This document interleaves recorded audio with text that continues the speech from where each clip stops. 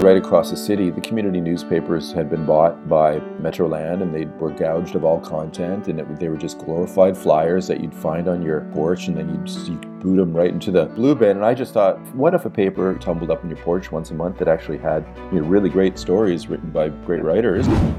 That's Dave Bedini, musician, author, documentary maker, and founder and editor-in-chief of a new but old-school newspaper, the West End Phoenix. He's our guest on this episode of Explore, a Canadian Geographic podcast. I'm your host, David McGuffin. Welcome to all you explorers out there, armchair and in motion. I've just come in from watering the skating rink on our lake, which feels like a very Canadian thing to say, and also very appropriate considering who our guest is today. It's hard to think of a person who has written more about Canada with as much passion and in as many different ways as our guest today. You might know Dave Bedini as the songwriter and frontman of the Rheostatics, that most Canadian of Canadian bands.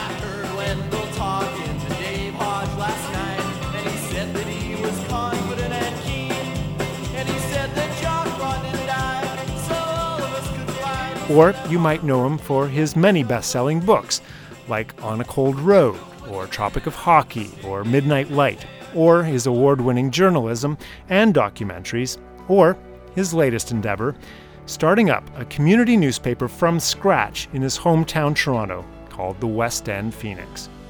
The Phoenix is a bold effort to fill the void caused when big newspaper chains started slashing local media outlets right across this country.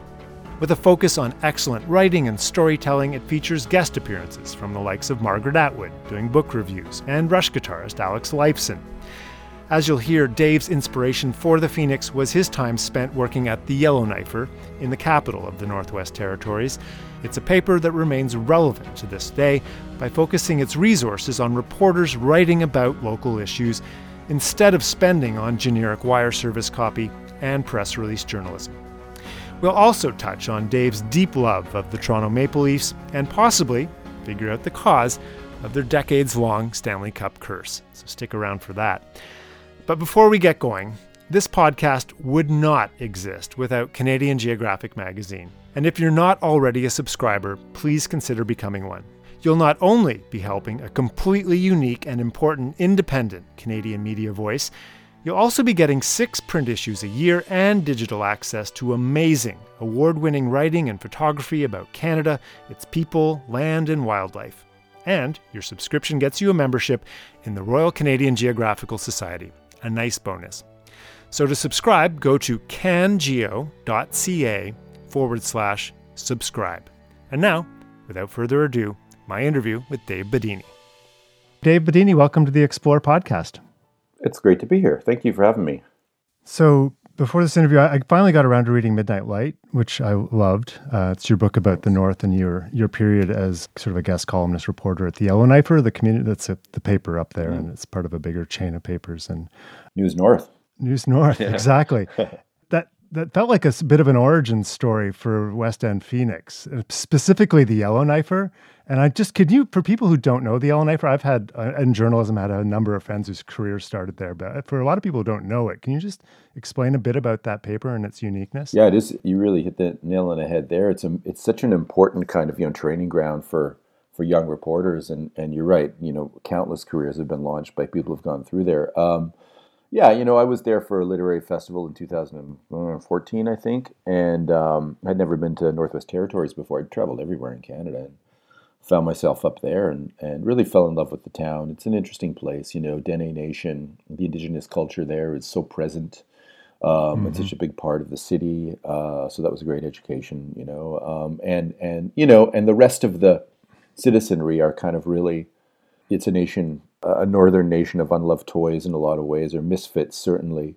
So everybody has a interesting there's a lot of mythology. You create your own personal mythology when you travel so far away to such a remote city. So lots of great raw material for stories and for a writer, and one of the central unifying elements of the city, really from its inception, has been, newspapers, journalism, media, and the Yellowknifer is at the center of that. So I was charmed to find a capital city in Canada, small C capital city, that in which a newspaper was still an important part of everyday life there. Right. And I'm so grateful, that they were really open to me, open to the point of almost suspicion too, like wondering why I would wanna why I would want to sit at the city desk with them and the other reporters, and so I asked, if I could come for a summer and work for them, and they said, well, I don't know why you'd want to do that, but okay. So I did, and Bruce Valpy and Mike Bryant were really really open to me, and got to know everybody That's there. the owners of the paper? Yeah, well, Bruce was the publisher. Or was he the publisher? He's a publisher now. And Mike was managing editor and editor in chief, I believe, at the time.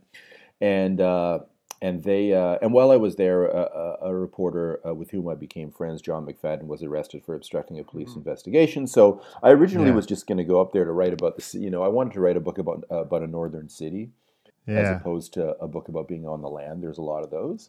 And, the best thing that could have happened to my narrative was John getting arrested. Thank you, John. Yeah. So I managed to, I was originally just going to spend 4 months up there, and I ended up, being up there 8 or 9 times over the course of 18 months. So because John was arrested, I spent more time up there, so I got to know the city better, which is always, you're always worried about doing a flyby.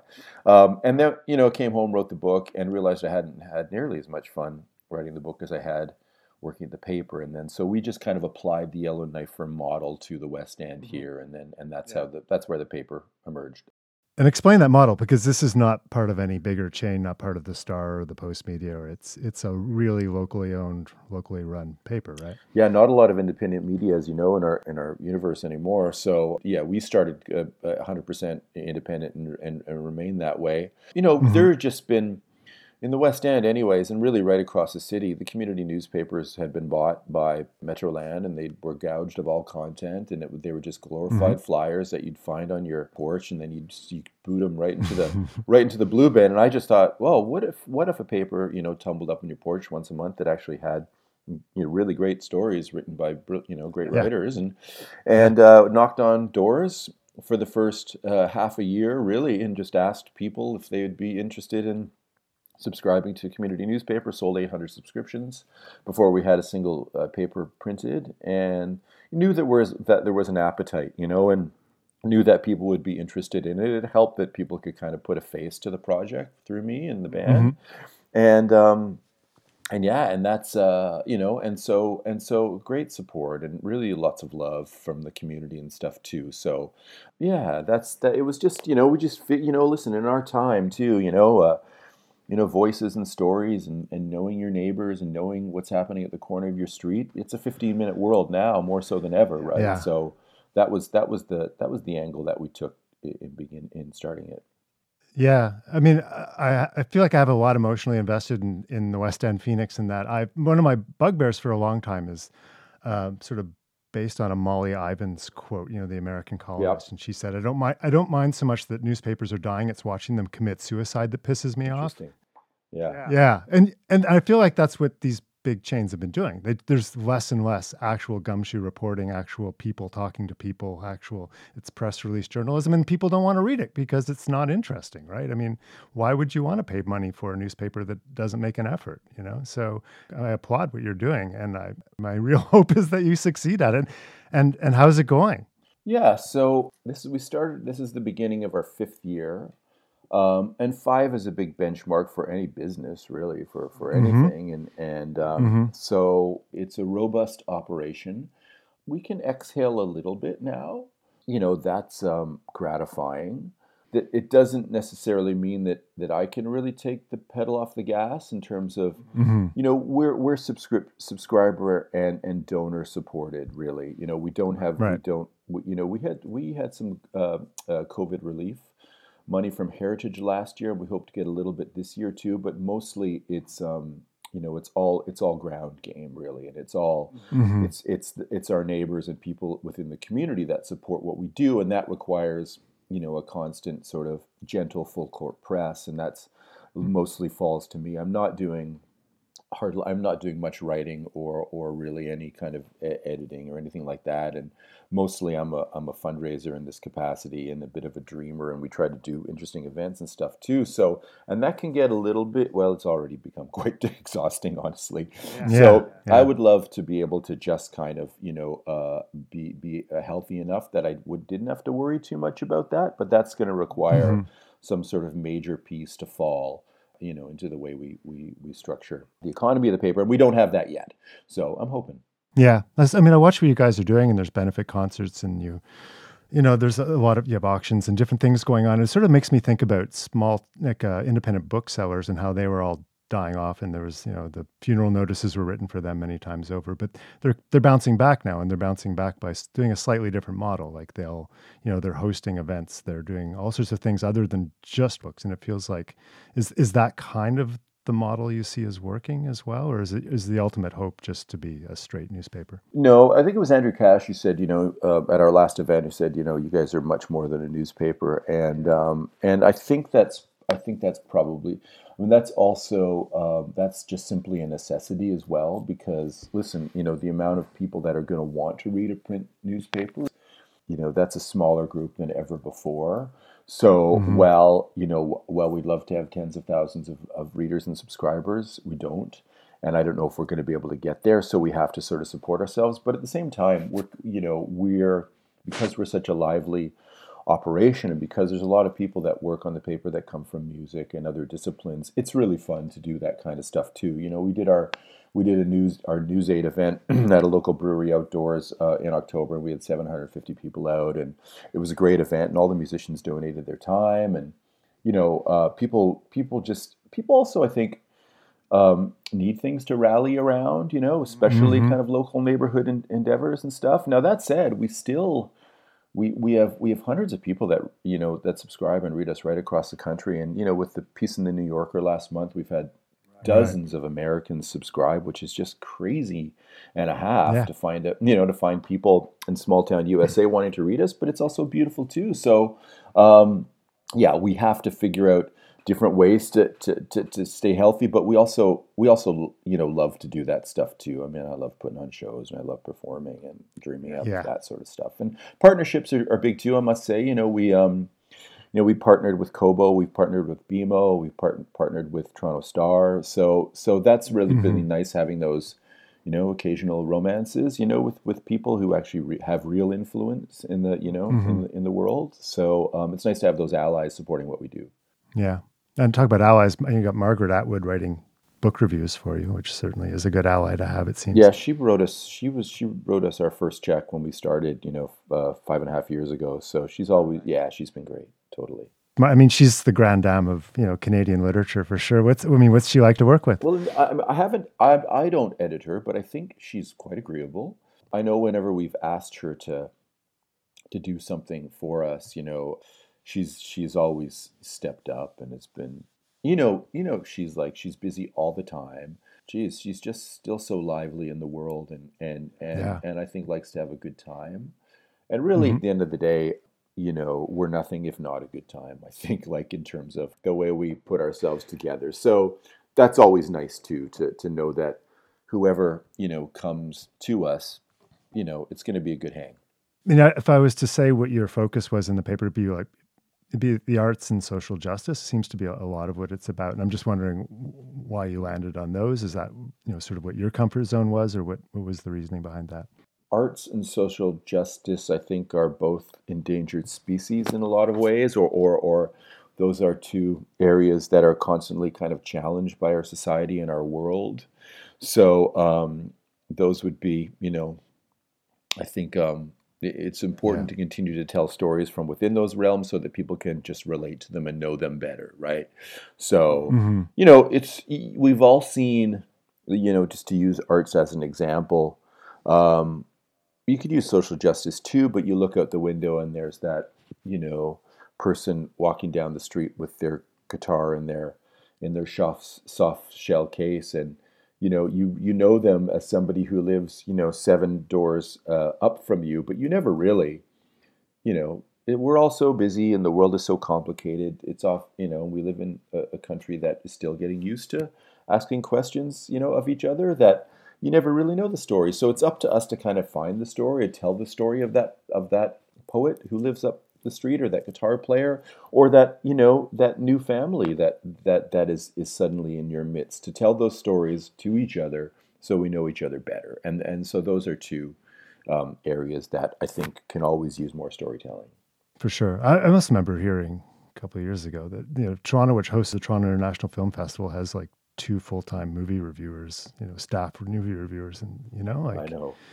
There's voids there to be filled. Well, and I know this as a writer too, there used to be, this is 15 years ago, maybe a bit more, I'd get calls from, the Vancouver Province and Winnipeg Free Press and Montreal Gazette. And, I remember when the Habs were sold to an American, I think I wrote something for the Gazette. And the phone used to ring all the time. So you'd have all these opportunities to write. It was great because it kept you busy between books, but it also was a little bit of money in your pocket, and you develop your audience. Those calls don't come anymore just because they're, media is such a conglomerate, and, there's not the money that there was before, and people just publish less. So we knew that when we started, there were a lot of really great writers, in our neighborhood and beyond, who were sitting around not writing. So we at least have given them the opportunity to stay as busy as we can, accommodate. And people like Michael Winter and Claudia Day and Heidi Sapinka, Eternity Martis, they're all great, great, great writers. But the nature of the game means they only really produce a book once every 3 or 4 years, if they're lucky. So we get to have them all the time. And we're so grateful for that. So unfortunately, the sad thing is that you've seen the decline in those opportunities at large. But for us, it's actually a bit of a gift, because we have sort of people at our disposal who are just dying to write and dying to work, and we can facilitate those ideas. Obviously, the hope is, and I believe this, is that good writing will find an audience in the end. Yeah, you hope so, eh? I mean, and I do think at the end of the day, you're right. You can just do what you do well, or as well as you think you can do, and then you're scattering those seeds on the breeze. Often it's like, they'll find a home, and they'll find an audience, hopefully. But that also takes, at the end of the day, I think it begins and ends with just like hard work, and also just mitigating or knowing what your idea of success is as well. I know that with the band too, we never were really able to kind of cross over into that, land of big audiences and that sort of thing. But, it's 42 years later and we're still playing and making records and stuff. And I don't think I would trade that for that popularity that we never really achieved, because we were able to just be creative and cohesive and unified together in terms of what we wanted to do. So I think the paper is a little bit of the same too. If we can just keep from drowning, and we can keep, doing what we do well, then people will follow us, and incrementally it'll get bigger and better every year, hopefully. Mm-hmm. Can you just tease us what's coming up in the next issue? What can people look forward to in terms of the writing? It's a food issue, so it's a lot of so it's not restaurant based. It's mostly like just people's discoveries in terms of what they do at home and the role that food plays in their lives. And there's food security stories too. There's stories about foraging for wild components that people have used to make stuff. And there's a large double-page spread cartoon about a scamp who keeps leaving cold cuts in the Junction in Toronto, and as a result, there's been a coyote problem in the West End because of that. So, nice. And we have a standing comic memoir this year too by Julian Taylor, the great songwriter, about his experiences growing up. So yeah, there's a lot of great stuff this issue, and then we'll probably follow up. We do a music and a sports issue every year, and we're going to do that, I think, next year. And we're also going to look at the nature of travel and speed and transportation as it exists in our cities. And we're going to twin up with some other places around the world, I think, to generate some stuff too, which is going to be great. Huh, interesting. Yeah, well, and it's nice because there are not that every city has a West End Phoenix, but there's independent journalism happening everywhere. So trying to piece that together a little bit with other partners at our level too, to generate interesting writing about transportation, because it's always great to see what other communities are doing and how those ideas could be applied to what we're doing here. Mm-hmm. Yeah, I just got the 200 units edition right beside me here, which is just an amazing piece of journalism. It's an issue that's completely dedicated to the lives of people in this low-cost series of apartment blocks and the mass evictions that are going on there. And just, I mean, that's the kind of writing people will come back for, right? It's just... Yeah, thanks. I think so too. We did. Are you in Ottawa, David? Is that right? Yeah. Well, we actually have an Ottawa connection that's very, very strong. Two criminal lawyers, Donald Bain and Mark Erdl, are in Ottawa, and they're friends of mine. Donnie, they've both done incredible social justice work on their own, but we have a mutual friend who passed away a couple of decades ago, Joe Burke. He was also a lawyer, and he was on his way to an Ottawa Red Blacks game, unfortunately, when he first took ill. But we wanted to do something in his memory, so we launched the Joe Burke Journalism Endowment last year, and we had Eternity Martis submitted an idea about racism and really the reality of people of color when it comes to jurists and juries, and what people of color have to face when they're looking at an all-white jury, and how that plays in terms of injustice. And it's great because the Justice Department is actually going to use that as as a vector for addressing the situation, which is great too. But we had all these incredible applicants and only one award. But one of those people that came to us with an idea was Abby Plenner, and she came to us with this idea about writing about the West Lodge Towers and the single unit, and going into there to get the stories to illuminate the conditions of affordable housing in our anyways, a bit of an Ottawa connection there, and it's nice to see people from cities other than ours that want to get involved and participate, and we're really grateful that they put up the cash and they made this happen, and that helps, Right. It's great, with Eternity as well. It just helps her get through her, literary life, and allows her to have that economic stability where she can go in and really devote time to working on these stories rather than worrying about, what... Yeah, and just to have the luxury to be able to spend that time, which, again, in journalism these days you don't have, right? It's so true. Gotta, Yeah. No, I agree. No, absolutely. Amazing. Can we talk hockey? Sure. Anytime. Okay. So I have one of my favorite Dave Bedini moments, and I was a Leafs fan growing up. I was Ballard era. Yep. But I think for a lot of Leafs fans in that era, Wendell Clark was like this bright, shining light that cleared away the darkness for a while. You, in Kelvington, Saskatchewan, on Hockey Night in Canada, you went out and shot was it a hometown hockey segment? I think it was Hockey Day in Canada. With Wendell Clark? Yeah, Hockey Day. And there's a moment there where at the end where you're sort of at the frozen stream where he learned to skate and play hockey in the middle of this snow-blasted prairie. Right out here, there's the rink. A non-snowy day, you could skate for a mile and a half that way. Run over the road and skate for a couple miles that way. Holy smokes. There, big moose running through. Look at the moose. There's the moose going across the road. Wow.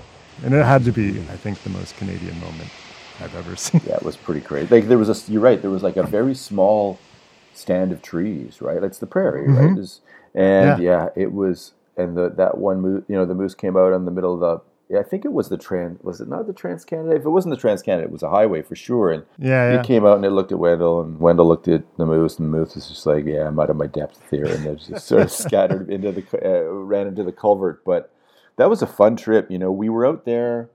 We were in Lloydminster for Hockey Day in Canada. That's what happened, and it was cool, to.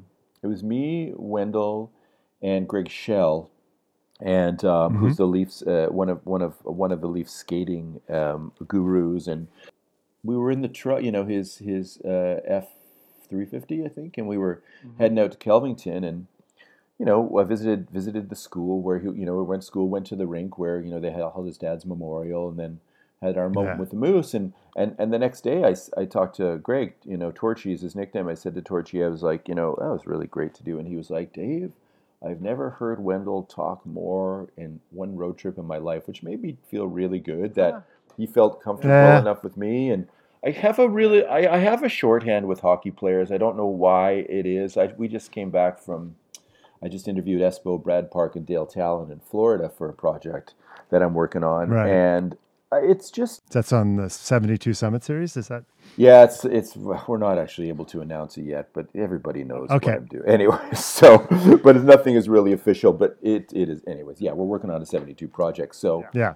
So Espo and yes, so but it's neat. I find that often in sport, even more so now because there are fewer just reporters. Getting back to your original conversation, just on the ground talking to them, but a lot of guys don't get asked a real question, or they're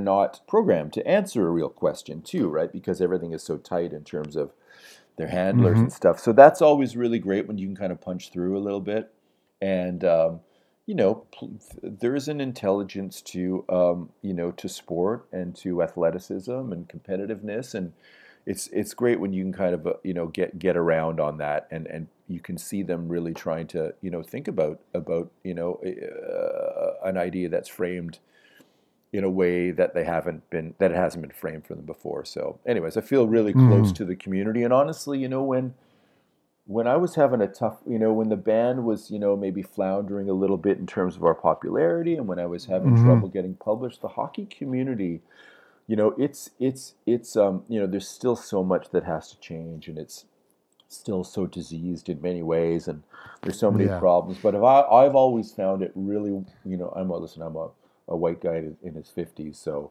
it's a different ball of wax. But I found them really, really supportive of all the ideas I've ever brought to that culture, and really supportive of what I do too. So for those reasons, I think it's important to kind of do what I can to help bring like a different flavor or different ideas to the culture. But Wendell welcoming me in his truck. I was I'm a weirdo with a funny haircut that plays in a strange band, and writes weird books. It was nice to be, him being open to me and others being open to me in terms of what I do.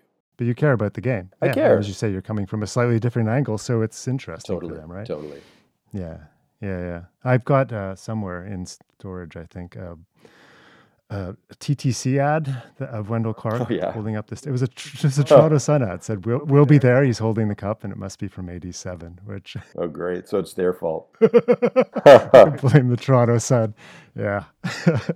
So I have this pet theory that one of the main problems with the Leafs is that there really should be about 3 teams in Toronto or in the Toronto area, and that there's so much focus, national, local media on this team that it's just unbearable. Yes, it's both. I mean, I could also argue that being a Leaf in this town, even a losing Leaf, even the worst Leaf, you're still, you walk into a neighborhood rink, or you go to the bar, or you go out for dinner, people love you.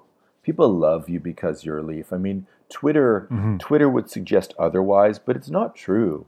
If Jonas Hoagland, moved next door to me, like, it would be the greatest thing in the world. It's Jonas Hoagland. Like, I hated Jonas Hoagland, but he was a Leaf, man. So it's both difficult and really easy to play hockey in this town. And I think, you get killed 7-0, and you go down to the variety store, people still hold you in thrall because of who you are, and that gig is held way too high in terms of our society and our community. But that's just the nature of who we are largely, and so it's both a blessing and a curse, I think, to be playing hockey in this town. So you've sort of come at writing about Canada in a ton of different medium, and what is it about the country and this people that's obviously just catches your attention? It's still a young country, and there's still so many stories to be told. And listen, it's for years. I think literature is a little bit of an exception. certainly the other mediums fell short. We were just like such a we were a colonial nation culturally, with the exception of indigenous arts and culture, obviously, but outside of that, we were always slave to both the Brits and the Yanks. This is especially true of music. Where growing up, and even with the Rios, people would try to get us to cut the Canadian shit, and to sound more homogenous or more like a band who came from LA or London or New York, and so that's really right up until the 90s. If we only really started to grow out then, that's not a long timeline. That's 30 years, right? So there are always more and more opportunities. And with the country changing so much and with so many new voices coming in, there are just so many more sort of lines to follow and threads to follow. And I think that's a bonus, as a young country. We should use that as an opportunity, right, to tell those stories. It'd be harder, frankly, to be a writer in those other places because those stories have been told over and over again, and there are fewer opportunities to be new. So I just always kind of looked for that. When I wrote On a Cold Road, my first book, it was M&S. They didn't even make a hardcover edition. They just went straight to paperback because I think in the back of their minds they wondered why anybody would want to read about Canadian music and Canadian musicians, and the same was true for Tropic of Hockey with, why would people want to read a book about hockey that's not about the NHL, and so on and so forth. So it also, it's great because it justifies looking for different ideas, and I think there's enough interested readers and listeners who will follow a different view as opposed to the same old story. It's always good. It's always good to go to a new place. The air is better there generally. So, yeah. Yeah.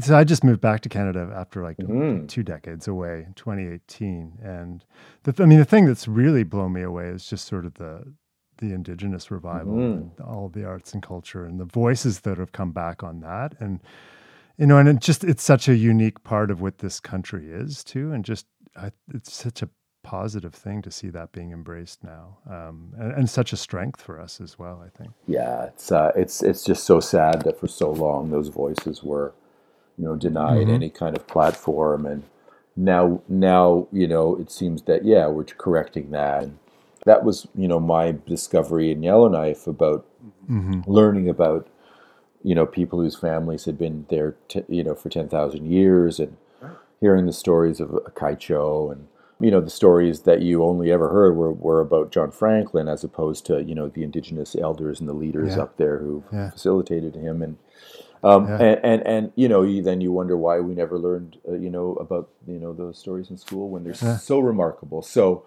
it's great to have those stories. And so, and incredible writers and people who, whose work and whose personality and identity really lends itself to a much better literary and arts landscape in our country. Right.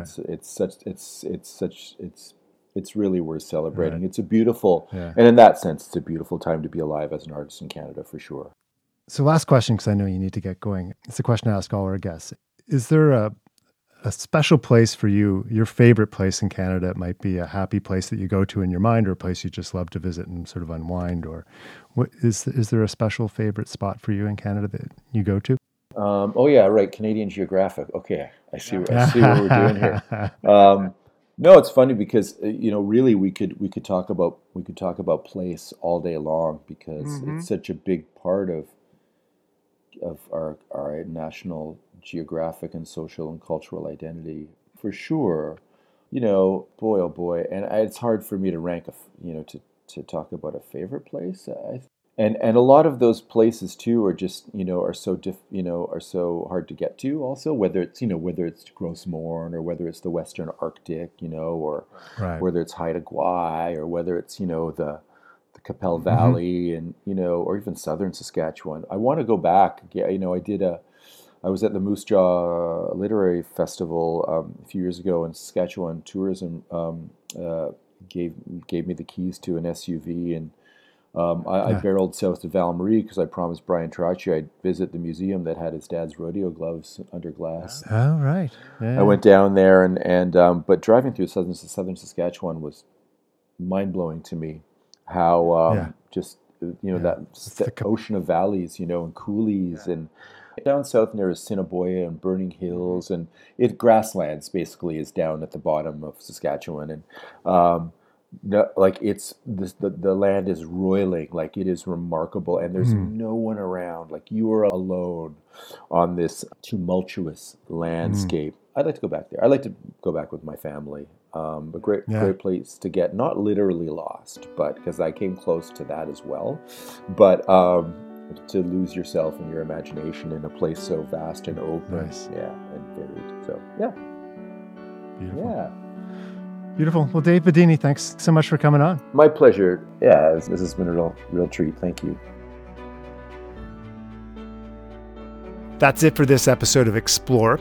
If you enjoyed it, please rate and review us. A 5-star review really helps these interviews reach a much wider audience. And don't forget to subscribe so you don't miss future episodes.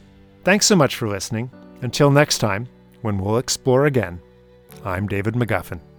I think right now we're enjoying very much looking back at the Earth, and it's just a fantastic experience, and I just can't wait to get back and start telling people. We left Simpson about June 10th with the Fur Brigade, consisting of a number of yacht boats, each manned by 10 voyageurs. For us Inuit, it means that Inuit oral history is very strong. And we flew low over every inch of the country that could be. We were hoping that he would fire at us. I guess 160 dives or so. There are shrimp, fish swimming around outside. It's just fabulous here. Well, I'm a first for Canada.